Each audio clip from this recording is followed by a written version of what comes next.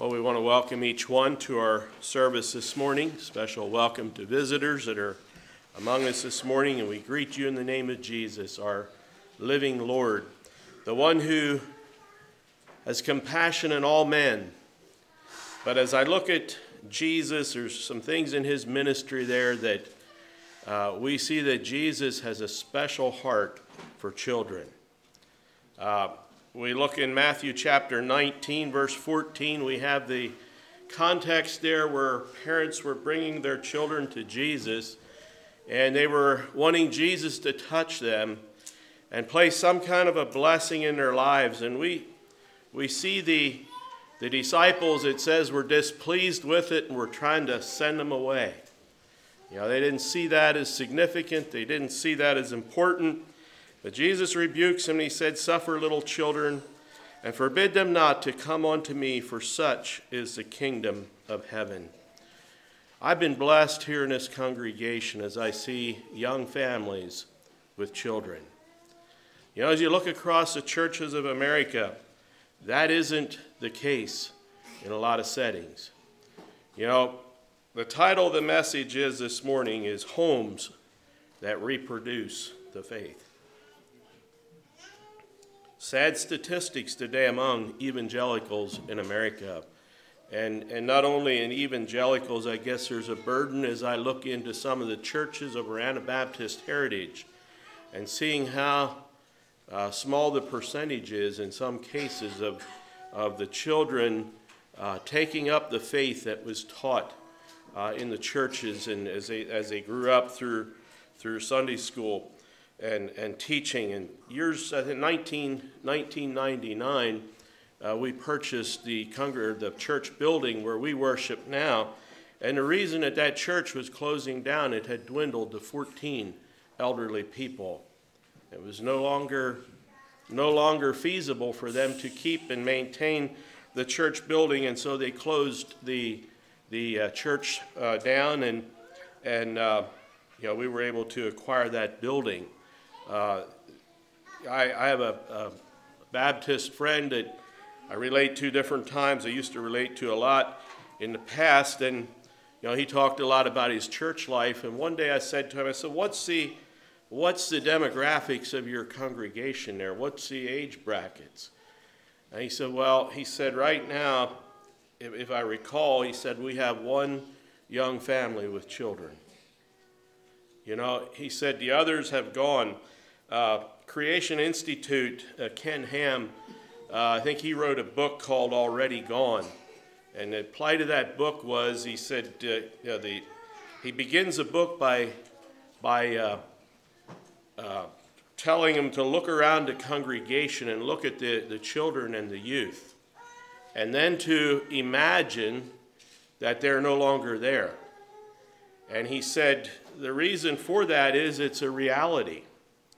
And he gave the statistical percentages, and I'm not sure I have them correct, but I think his statement there that 90% of them will not return to the church. And when they come to teenage years, they go off and they go off to school and get involved in the things of the world, and there's an indifference towards the church. And I know that book talked about some statistical research and why that took place, how that took place. Another article I read was in the World News magazine, probably back in the mid-90s. The title was called Wayward Children and Hurting Parents. And, the question and the cry was, why is this happening? Why is this happening? And, they say we carried them into the church. We took them to Bible school, to Sunday school. We spent fortunes for Christian education. They spent volumes on literature, how to do this just right. But the children are gone. A statistic was done recently as to what the problem is. There was a survey done, and as they did that survey of the young people that grew up in church and today were indifferent, and the statistical information that came back was summarized, it was basically the parents' inconsistency of Scripture and belief in life and practice. In other words, we go to church, we hear the word preached, we hear the word taught, but it really made no difference, no impact on the life of the parents. Yes, they professed to be Christian, but they were indifferent to the things of the Lord. Their recreational life, their entertainment, their things they pursued were very little different than the things of the world. And these things, according to that book, created a sense of confusion in the fact that what is Christianity, what is the Christian faith really worth? And because it really made no impact in the lives of the generation before them, their conclusions were that it's really not all that important. And that's a tragedy this morning. And according to that one article I read, most of them consider, these young people that left the church, they consider themselves to be Christian by name because, they had an association with church at one time, but they're merely indifferent to the things of the Scriptures. And I'd like to say this morning that, while these things are out there in the evangelical churches, they press in on our Anabaptist churches as well. And so this morning, I guess my burden is that we could have homes that would generate a vision in the coming generation that when they come to years of accountability and the Lord calls in their life, that they see it something of value, something of purpose, something that they need in order to go through life. And I've chosen this morning to look at the 58th chapter of Isaiah. And I know, I'm not going to go into a lot of the detail of the things in child raising. And I guess one of the things that has amused me sometimes is as we were young parents and how do we do this? And, how can we do this just right that our children, it was almost an overwhelming burden to us. And we'd read different books and a lot of them books, they just knew right how to do it. And I found that, we had 7 children and what worked for one didn't work for the other. And so, we need the wisdom of God as we go through. But I think more than anything else this morning, our children need a role model of faith. And I think that's going to be the strongest impact that we can leave on our children's lives. So at this time, I'd like to look at the 58th chapter of Isaiah. I'd like to read that, and I'd like you, as I come to the latter part of that verse, I guess it's something I noticed here some time ago that I never noticed before, and that is from verse 12 to the end of the chapter. The first part of the chapter, we see here, we see a picture of a godly man, and we see a picture of a religious pretender. And then as we look at the blessings of the godly man, and you look at the effect that he leaves on the posterity, the children that that God has entrusted to their care, you look at the impact that life has on the children. And so I'd like to begin here, Isaiah chapter 58, verse 1. It says, "Cry loud, spare not, lift up thy voice like a trumpet, and show my people their transgression, and the house of Jacob their sins." Now here is the mandate from God to Isaiah the prophet, that he's to go out and he's to reveal, he's to expose, he's to help the people understand their sins. And as we go into the next, verse 2, it says, if you know, it almost seems like a paradox here. Isaiah is being sent out to tell the people the transgression. But then we go to verse 2, it says, "Yet they seek me daily." This is people There's a people here that were living in transgression, and yet they were making at least a show of trying to seek the Lord daily. It says, "Yet they seek me daily, and delight to know my ways, as a nation that did righteousness, and forsook not the ordinance of God. They ask of me ordinances of justice. They take delight in approaching to God. Wherefore we have fasted, say they. Thou hast not seen. Wherefore have we afflicted ourselves, and thou takest no knowledge. Behold, in the day of your fast ye find pleasure, and ye exact all of your labors. Behold, ye fast for strife and debate, to smite with the fist of wickedness smite with the fist of wickedness, and ye shall not fast as ye do this day, to make your voice be heard on high. Is it such a fast that I have chosen for a man to afflict his soul? Is it to bow down his head as a bulrush, and to spread sackcloth and ashes under him?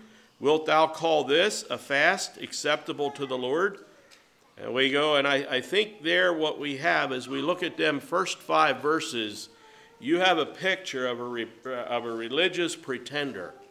Someone that is very concerned about other external details, things that would be kind of used as a cover to cover over really what's in the depth of the heart. But then we go on to verse 6. God says, "Is not this the fast that I have chosen? To loose the bands of wickedness, to undo the heavy burdens, and to let the oppressed go free, and that ye break every yoke. Is it not to deal thy bread to the hungry, and that thou bring the poor that are cast out into thy house, and when thou seest the naked, that you cover him, and that thou hide not thyself from thine own flesh? Then shall thy light break forth as the morning, and thy health shall spring forth speedily, and thy righteousness shall go before thee, and the glory of the Lord shall be thy rearward. And then shalt thou call, and the Lord shall answer. Thou shalt cry, and he shall say, Here I am. If thou take away from the midst of thee the yoke, the putting forth of the finger, and the speaking vanity.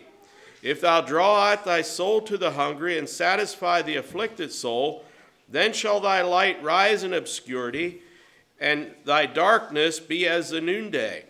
And the Lord shall guide thee continually, and satisfy thy soul in drought, and make fat thy bones, and thou shalt be like a watered garden, and like a spring of water whose waters fail not. And then I'd like for us to get there in verse 12 where it says, and they that shall be of thee. That's referring to the rising generation, the children that God has entrusted into your home, into your care. He says, they shall build the old waste places.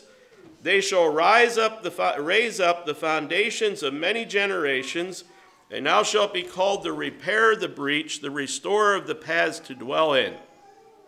If thou turn away thy foot from the Sabbath, from doing thy pleasure on my holy day, and call the Sabbath a delight, holy of the Lord, honorable, and thou shalt honor him, not doing thine own ways, nor finding thine own pleasure, nor speaking thine own words.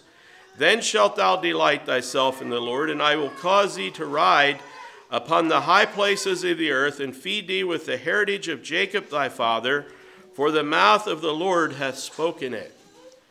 You know, I remember as a boy growing up in the Weaverland Conference Church, an old order church. This was a passage that was read twice a year at preparatory service. This was read, and it was always referred to in the light of fasting. But as I look at this passage of scripture here, this passage gives clear picture to two characters of persons. One character is the person that is merely externally religious. He has a form of godliness, but he doesn't understand the power thereof. He has a heart that is self-centered and carnal. And he seems to cover that up with just simply an external form of religion. With this kind of man, God is not pleased.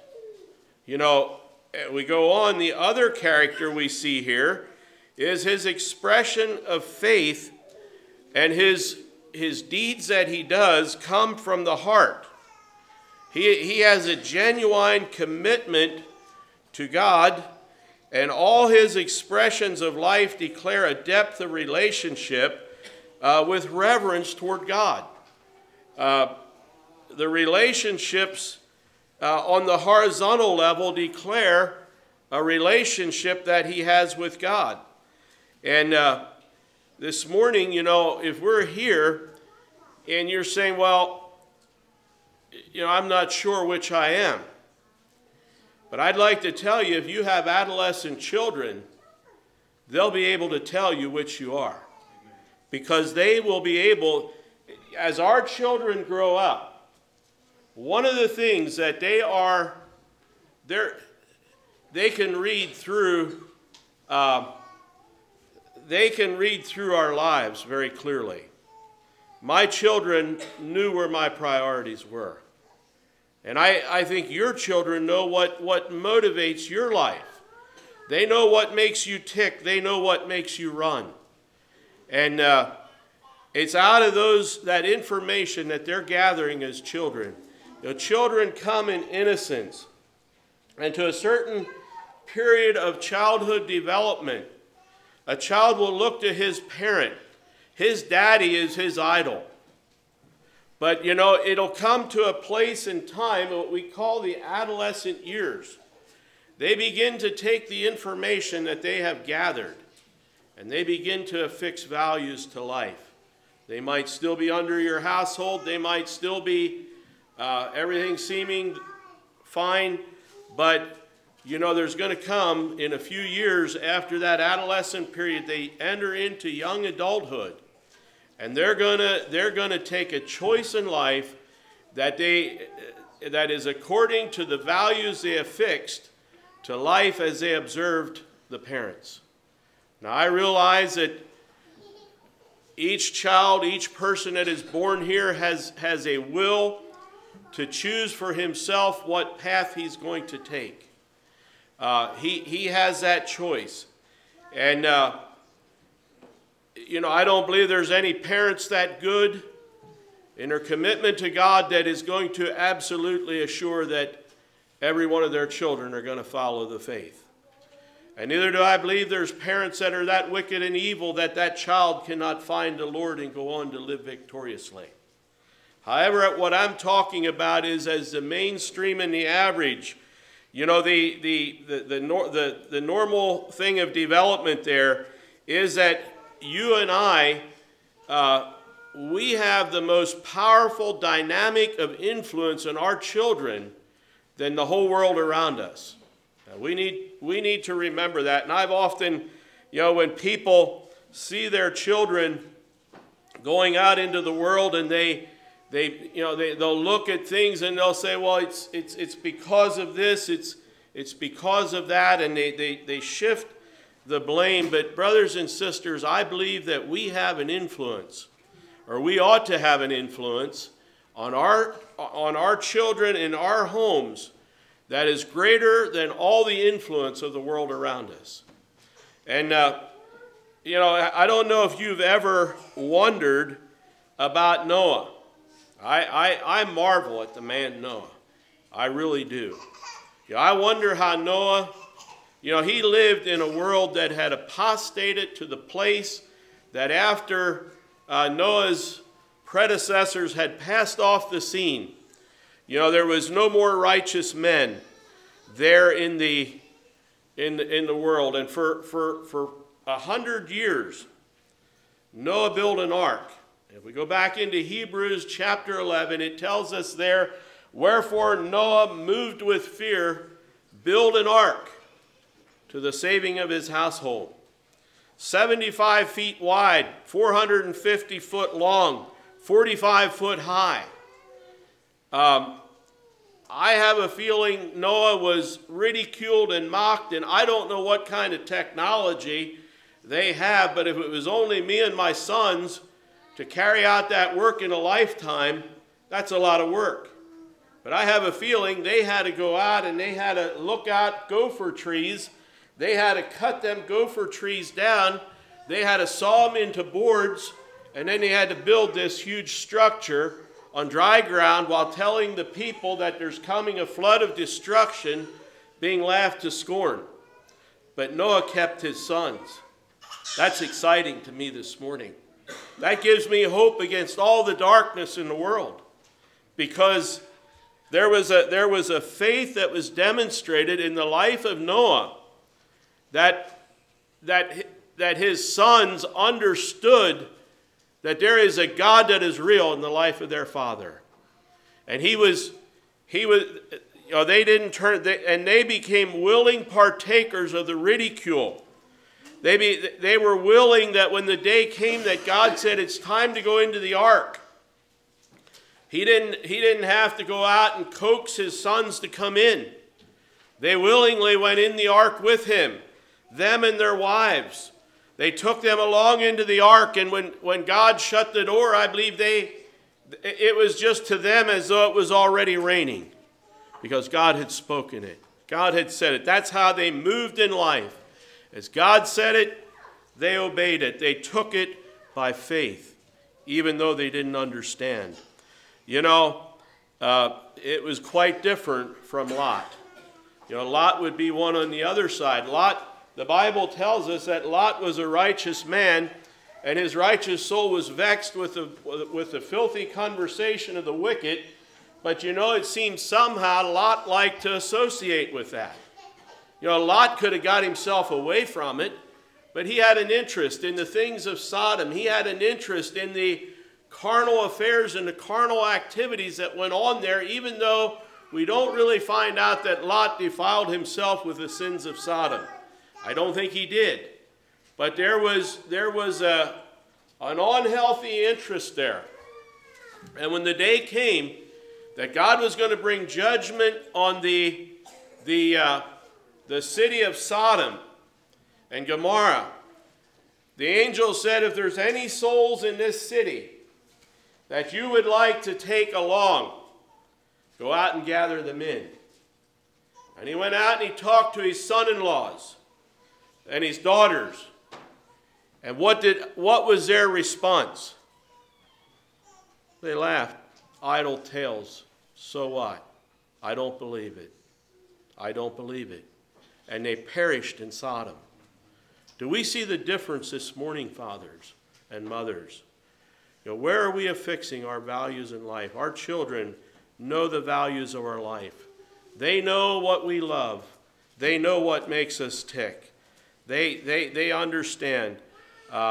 You know, we go back into the book of Deuteronomy. God gives, maybe I'll just turn back there and pick up a few verses from Deuteronomy chapter 6, very familiar passage of Scripture.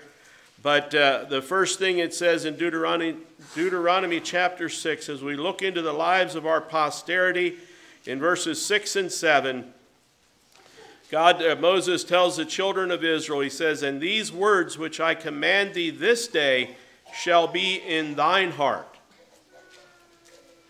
God's word must be the treasure of our hearts.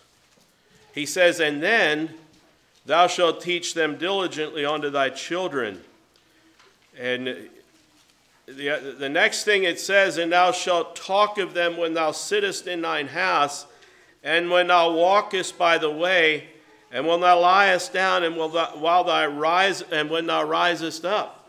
You know, a heart that's centered on God, a heart that is centered on the things of God, is going to be expressed in every application, every situation of life. It's not going to be, what can I get out of this for myself? How can I advantage myself? All those kind of things. It's, excuse me, it's what God has declared. You know, this is where we're going to move. This is why we do what we do. This is how we operate, and this is why we operate like that. I remember years ago, I was in my office, and I got a call from one of them customers, like you get a few of them somewhere in the mix. It's not the ones you really appreciate, but he had called me up to wrangle over a bill. He thought he shouldn't have to pay the amount of the bill, and finally we went over the bill. We looked at the bill, and I said, well, the serviceman was there this amount of time. Did he use this part? Yes, he used this part.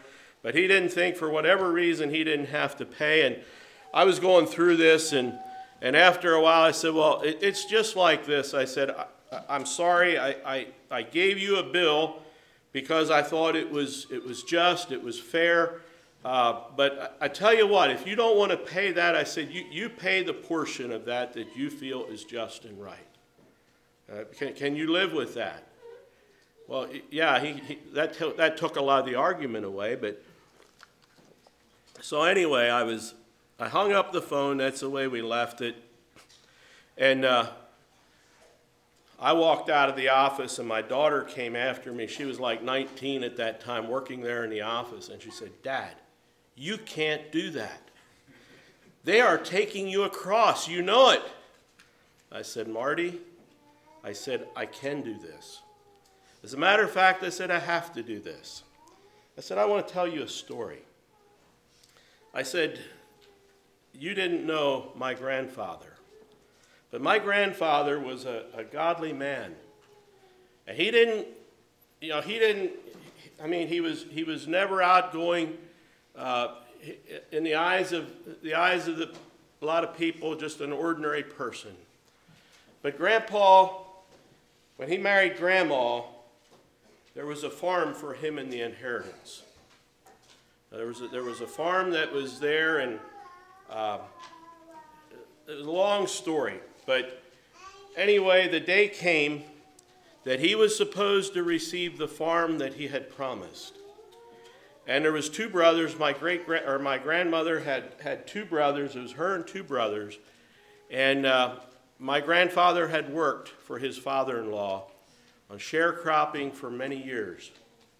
And Dottie died, and now it's time to settle the inheritance. They opened the will, and Sadie and Ivan were supposed to get that one farm. He had worked in shares for him for many years, but the two brothers went together.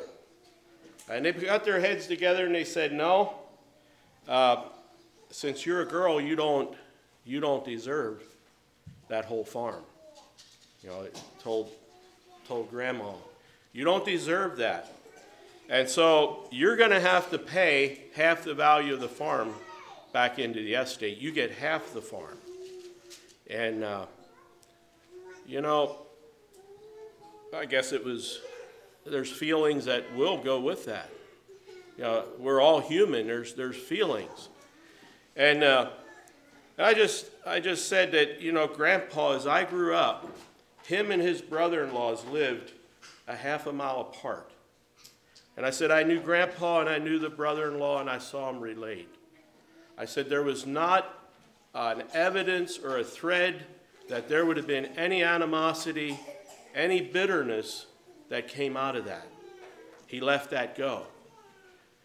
And I said, the interesting point, I said, there's two things. I said, when the one that took advantage of the situation died, he was a pauper. He had nothing. I said, my grandfather was never a rich man. He was never a rich man, but I said, when he died, there was an inheritance to divide to the children. And I said, beyond that, he left a legacy of faith that in his posterity, it says, I look at my family, I look at the choices where Grandpa's family made, and I look at the choices that were made on the other side of that, a comparison. I said, the lines are falling on me in goodly places, pleasant places. I have a goodly heritage. The values of eternity need to be what drives every decision of our lives. And our children will see that. They will catch on to the value of that. I need to move back into the text here just a little bit. We look at the religious pretender. Now, I find that very interesting. For years, I read through this, and I said, what's wrong with this picture? But, because it seemed like God wasn't happy, but yet they were doing a lot of good things. He said, they seek me daily. They delight to know my ways. As a nation that did righteousness, they forsook not the ordinance of their God. They asked of me ordinances of justice. They delighted in approaching to God. Those are some of the things they did. There was a diligence in external religious activity. There's a difference between simply having a head knowledge of God's ways or a heart knowledge. They delighted to know.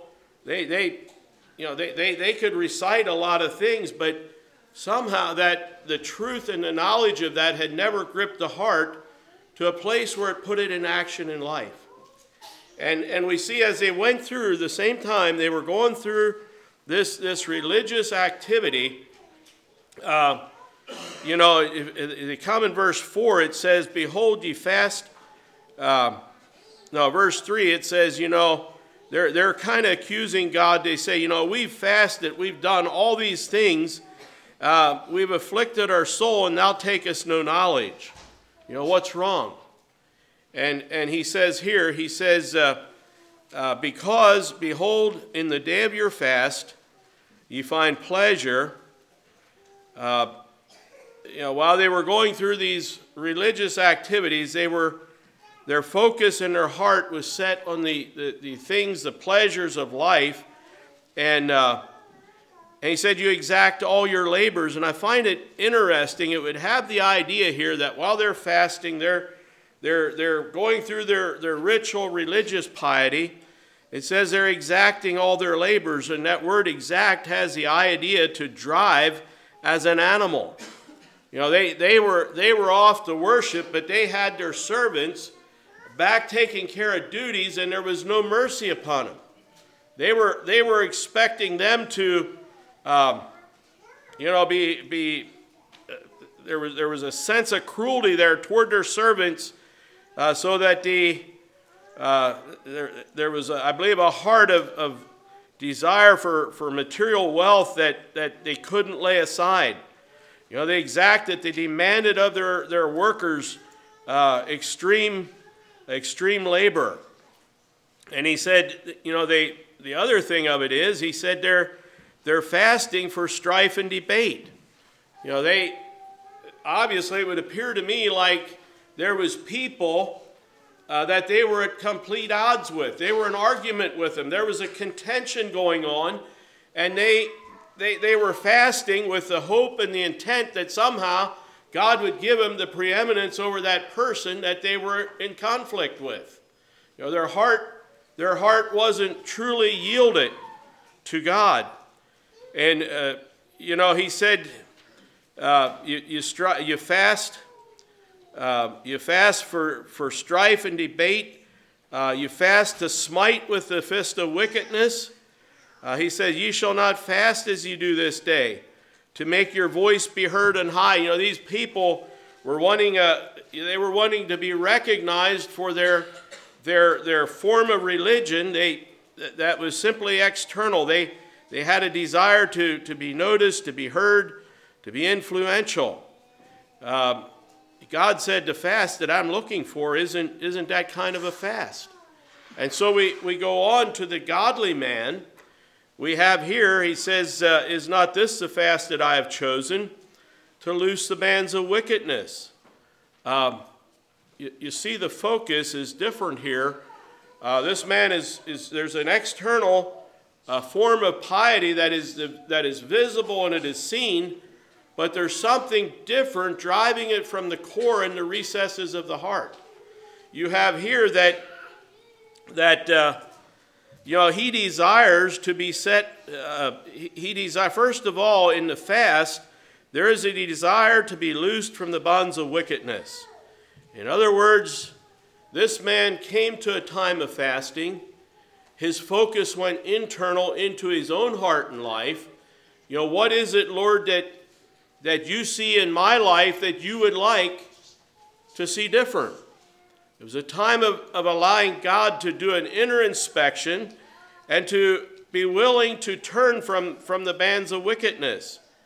He said it's a time to undo the heavy burdens. You know, if we go back into Hebrews, it tells us there that we're to lay aside every weight and sin that does so easily beset us and run with patience the race that is before us. You know, that this was the heart of the godly man. He wants to be loosened from the bands of wickedness. He wants to be free from the shackles and burdens that are binding him down. And then his focus goes also out to others. He said, you let the oppressed go free. You know, where the other man was oppressive. He was exacting, he was driving his servants, he was a man that was brutal and cruel. Here on the other hand, you see this individual has a heart of compassion, and he wants to break every yoke. He says it's a time to deal bread to the hungry. Again, a person of compassion. It says that thou bring the poor in that are cast out into thy house. And when thou seest the naked, thou cover him, and that thou hide not thyself from thine own flesh. And I find that very interesting. You know, how honest are we with ourselves as men? You know, as God reveals his light into our life and our heart, are we willing to allow every inner detail of our life to be under the inspection of God's searchlight? Or are we a person that in our mind has a view of ourselves that's somewhere up here, but we're really refusing to allow the searchlight of God? You know, we're hiding from the reality of our own self and our own heart. That's very deceptive. But he said this godly man, he welcomes the searchlight of God to search into the very recesses of the heart. And he's in communion with God, desiring that God would free him from every yoke and bondage so that he can serve God with a pure heart and with a whole heart. You know, as you look at these two men, a lot of the details on the external probably didn't look a whole lot different.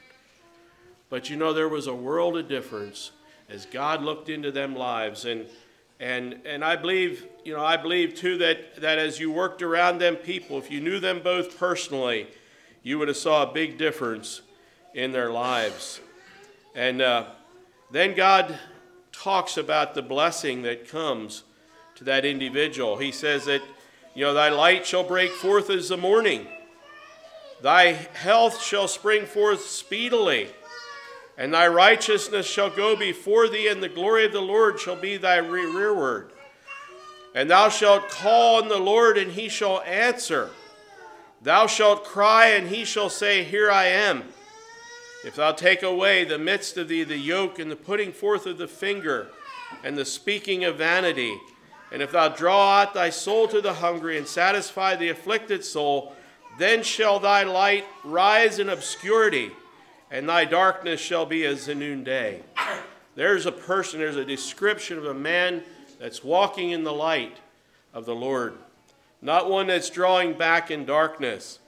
Verse 11, we have the promise there. It said, the Lord shall guide thee continually. He shall satisfy thy soul in drought.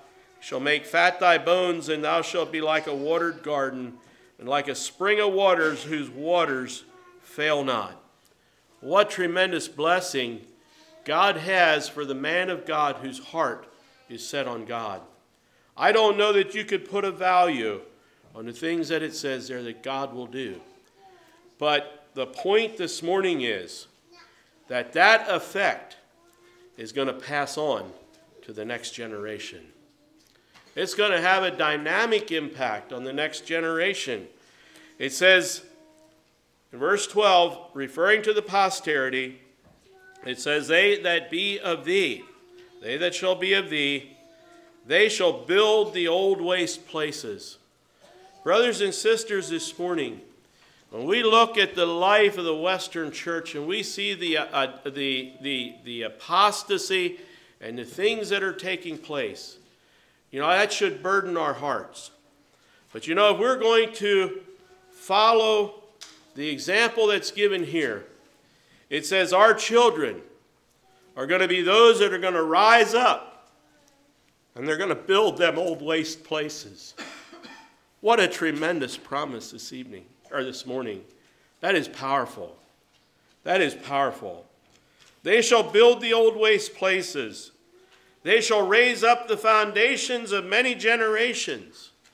They're going to repair the foundations. They're going to be out there building and laboring in the kingdom of God, even though that around us in this world there's darkness and men.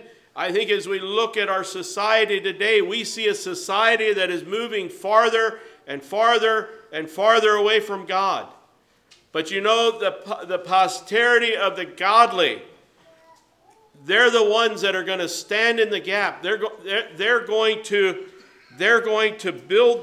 raise up the old foundations and build the waste places. And it says, and thou shalt be called the repairer of the breach, the restorer of the paths to dwell in. What is our vision this morning as we think of the coming generation? As we think of building, God has given us the blessing, the guidance that we need. And I'd just like to look at just an account here of Scripture in Jeremiah. In Jeremiah, we have a group of people that were called the Rechabites. And these people that were the Rechabites, they were kind of a group that stood out from the rest of people because of their teaching. And we have here Jeremiah bringing them to a test. Now the teaching here was that they were a people that the house of Rechab was not to be someone that drank wine. They were not to live in houses, and they were called out to serve God. And we go here into Jeremiah. Let me see if I can find it here. Jeremiah chapter 35. We have the account where Jeremiah goes out to the sons of Rechab, sons of Jonadab, and maybe just to back up on that, their father Rechab had led his sons, and he commanded them that, there were several things that he commanded. Maybe I'll just read them. He said, here God is telling Jeremiah to go to the house of the Rechabites and to speak unto them and bring them into the house of the Lord into one of the chambers and give them wine to drink. And I took Janaziah, the son of Jeremiah, the son of Habazaniah, and his brethren and all his sons and the whole house of the Rechabites. And I brought them into the house of the Lord, into the chamber of the sons of Hanan, the son of Ingaliah, a man of God, which was in the chamber, and of the princes, which was above the chamber, and Manasseh and the sons of Shallum, and the keeper of the door. And I set before the sons of the house of the Rechabites pots full of wine and cups, and I said unto them, drink ye wine. And just to get a picture of this, Jeremiah was told to take these certain men. He was to take them into a room there in the temple, and he was to bring in the sons of the Rechabites, and he was to set wine before the Rechabites and watch what they would do. This was to be a witness against these men that were heads of the tribes of Israel. And as he set these wine pots before them, he said, we will drink no wine, for Jonadab, the son of Rechab, our father, commanded us, saying, ye shall drink no wine, neither your sons forever. Neither shall ye build houses, nor sow seed, nor plant vineyards, nor have any, but all your days ye shall dwell in tents, that ye may live your days in the land where ye were strangers. And thus have we obeyed the voice of Jonadab our father, the son of Rechab our father, in all that he hath charged us, to drink no wine all the days, we, our wives, our sons, our daughters, nor to build houses for us to dwell in, neither to have ye vineyards, nor fields, nor seed. But we have dwelt in tents, and have obeyed and done according to all that Jonadab our father had commanded us. And then it says, but the time it came in time to pass, when Nebuchadnezzar the king of Babylon was come into the land, that he said, Come and let us go into Jerusalem, for the fear of the army of the Chaldeans, and for the fear of the army of the Syrians, so to dwell at Jerusalem. So we have this group of Rechabites that were normally out on the deserts. They were nomadic people following their sheep that had a faith in God, and they followed the commandments of their great-grandfather, or their grandfather Rechab. And they were living as strangers in the land of Israel. And they were commanded that they should not drink wine. They were to be free of wine. They were to be Nazarites. And we have here Jeremiah bringing them into the temple in front of these men that were leaders of Israel, and said, now watch what they're going to do. And so he takes these wine pots and these cups, and Jeremiah the prophet, now they probably recognize that Jeremiah was a prophet, so he should be safe to listen to, right? Preachers should be safe to listen to. But he says, now here's your opportunity, guys. Have yourselves some wine. And they said, no way. We will not do it. Because our father taught us. He lived by principles, and he taught us them principles. We're going to live by that. And Jeremiah uses that as a witness against Israel, who had forsaken God's ways. But there's something here I want us to catch in this whole account. Something that blesses my heart. But in verse 18 it says, And Jeremiah said unto the house, and after the test was over, Jeremiah looks back to these Rechabite people, these sons of Jonadab, and Jeremiah said unto the house of the Rechabites, Thus saith the Lord of hosts, the God of Israel, because ye have obeyed the commandment of your father Jonadab, your father, and kept all his precepts, and had done according to all that he hath commanded you. You see how the effect that had went on down to the next generation. He says, Therefore thus saith the Lord of hosts, the God of Israel, Jonadab the son of Rechab shall not want a man to stand before me forever. I'd like that truth to sink into our hearts this morning. The faithfulness of a father in his relationship to God, and is willing to, in humility, teach that to the next generation and the next generation, and pass it down. And God said, There shall not want of the sons of Jonadab to stand before me forever.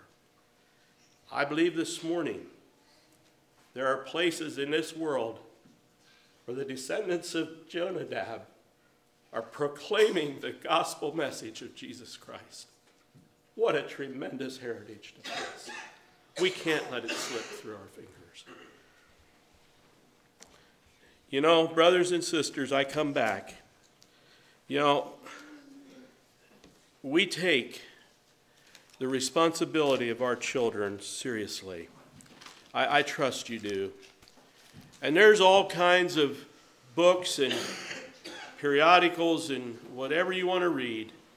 And there's all kinds of information. And I'd like to tell you this morning, you can get whatever flavor of that information you want to out there. That I believe we have a book here that gives us the fundamentals of the faith. And if we're going to live by it, we're going to walk in it, we're going to see the blessing passed on to the future generations. I was sharing with someone this week that, it's such a joy to see our children come to know the Lord. And then we shepherd them and disciple them, but there comes a time we have to leave them go. We simply stand back as a mentor maybe, and willing to speak into their lives as we have opportunity.